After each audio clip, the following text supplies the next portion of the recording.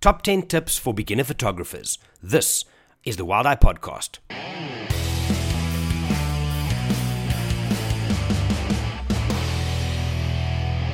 Hey everybody, my name is Jerry, I'm from Wild Eye, and in episode 339, I'm very excited to bring you Matt Yardley. Matt is one of the brand new members of our guiding team, and I couldn't be more proud to have him on board. Go and check him out on Instagram. I will link all of his links down in the description of this podcast. But let's get right to it. In this, his first episode on his own, Matt shares top 10 tips for beginner photographers. Now, if you follow him on Instagram, and you really should, you would have seen that he's asked the questions online, and that's where this came from. So I had a listen. There's some great value in this one. I hope you guys enjoy it.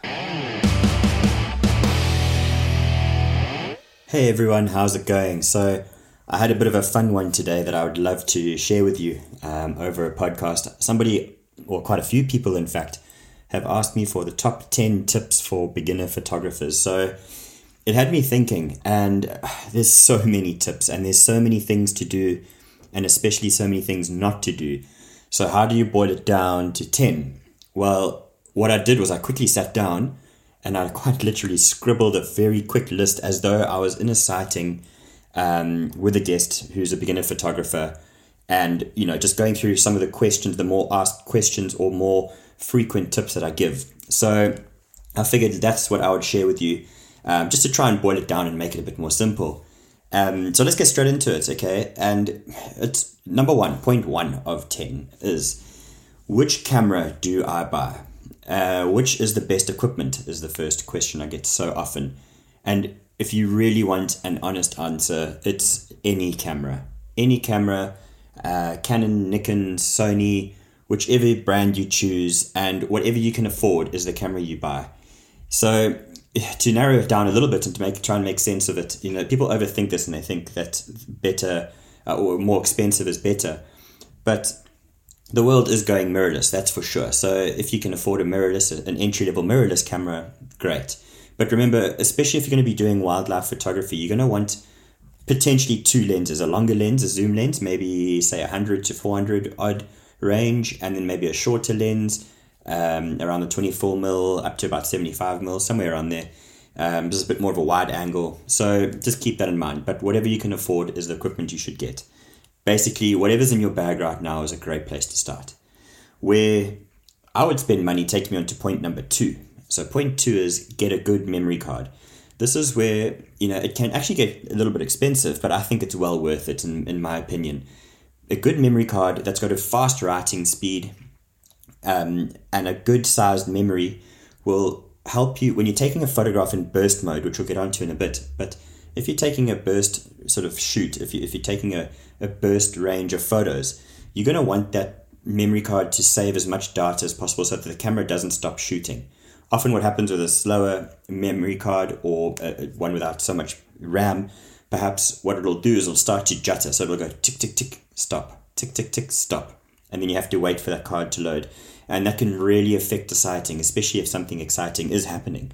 So I would suggest getting a good memory card. It also allows you to take more photographs to sort of even out the chances so that by law of average, you get much better photos in the end. That's where I would spend a bit of money.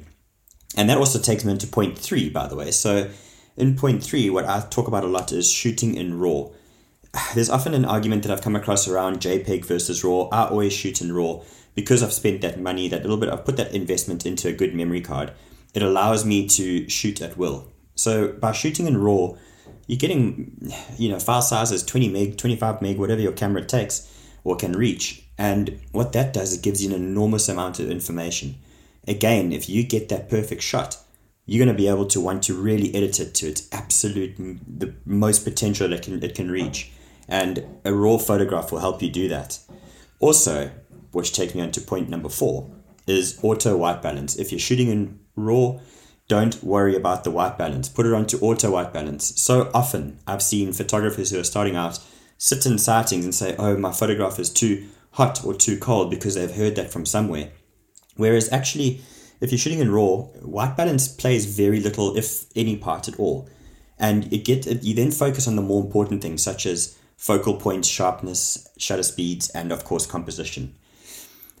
If you shooting in RAW, if you've got a good memory card and you're not worrying about your white balance, then what I suggest is this. Point number 5, okay, 3 burst. I call it 3 burst. So basically, I've got my camera set up so that it's a continual shooting mode, and I'll often take bursts of 3 photographs.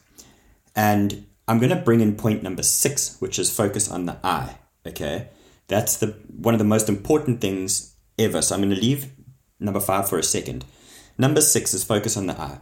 Okay, when anybody hands you a puppy or a photograph of their girlfriend, boyfriend, whatever the case is, it's human nature that we focus on the eye almost immediately.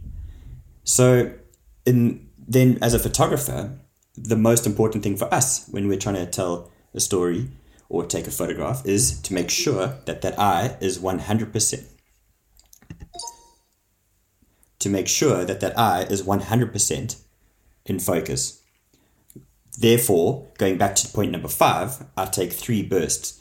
And the reason being is, let's say we're photographing a lion. If the lion starts to turn his head toward us and I want to get him looking into the lens and I click my camera away, there's a very good chance that he may blink. Perhaps a piece of grass blowing in the wind blows in front of his eye and it completely destroys that photograph. So by taking 3 bursts in quick succession, I'm lessening the odds of that sort of thing happening. I found this to be very, very, very productive in my photography, especially when you get to a computer. You may not see it on the back of your camera, but when you put it onto a computer, that's when you start noticing these little details. And, of course, that brings me to number 7.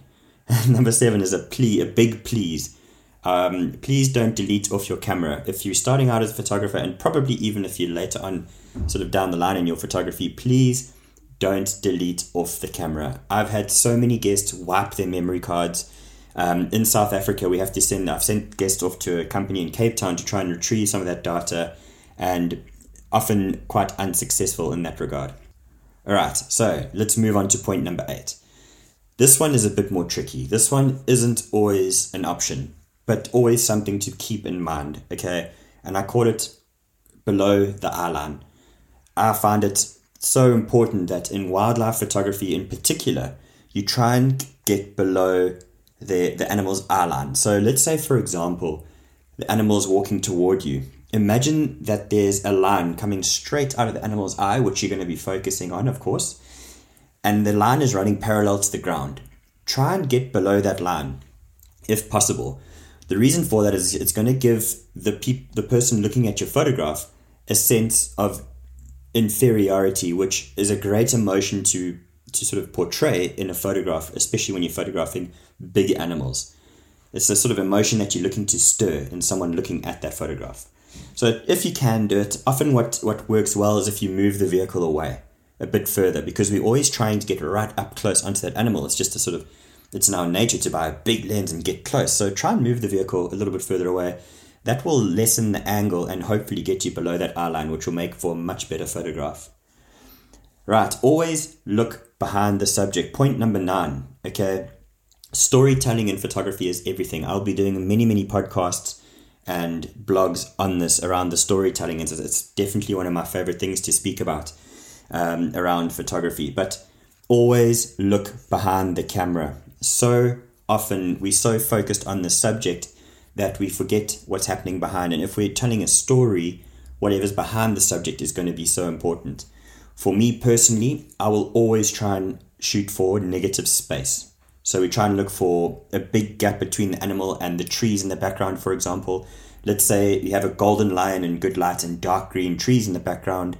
There's a wonderful story to be told there, perhaps, because there's going to be so much separation from the subject to the trees. If you're taking a photograph and the lion is very close to a scraggly bush, try and look for an opportunity to move around so that there's less behind the animal. Generally, the rule of thumb is you want the photograph to be simpler, so less background noise, let's call it, which makes the person looking at the photograph less uncomfortable when they're looking at all of the stuff happening that's going on. So try and keep the photograph simple, and one way to do that is always look behind the subject. Brilliant, and let's go to the last point. And the last point is around patience, okay? Beginner photographers ask me one of the most important things, and perhaps I would say patience among the other important things that I've mentioned today.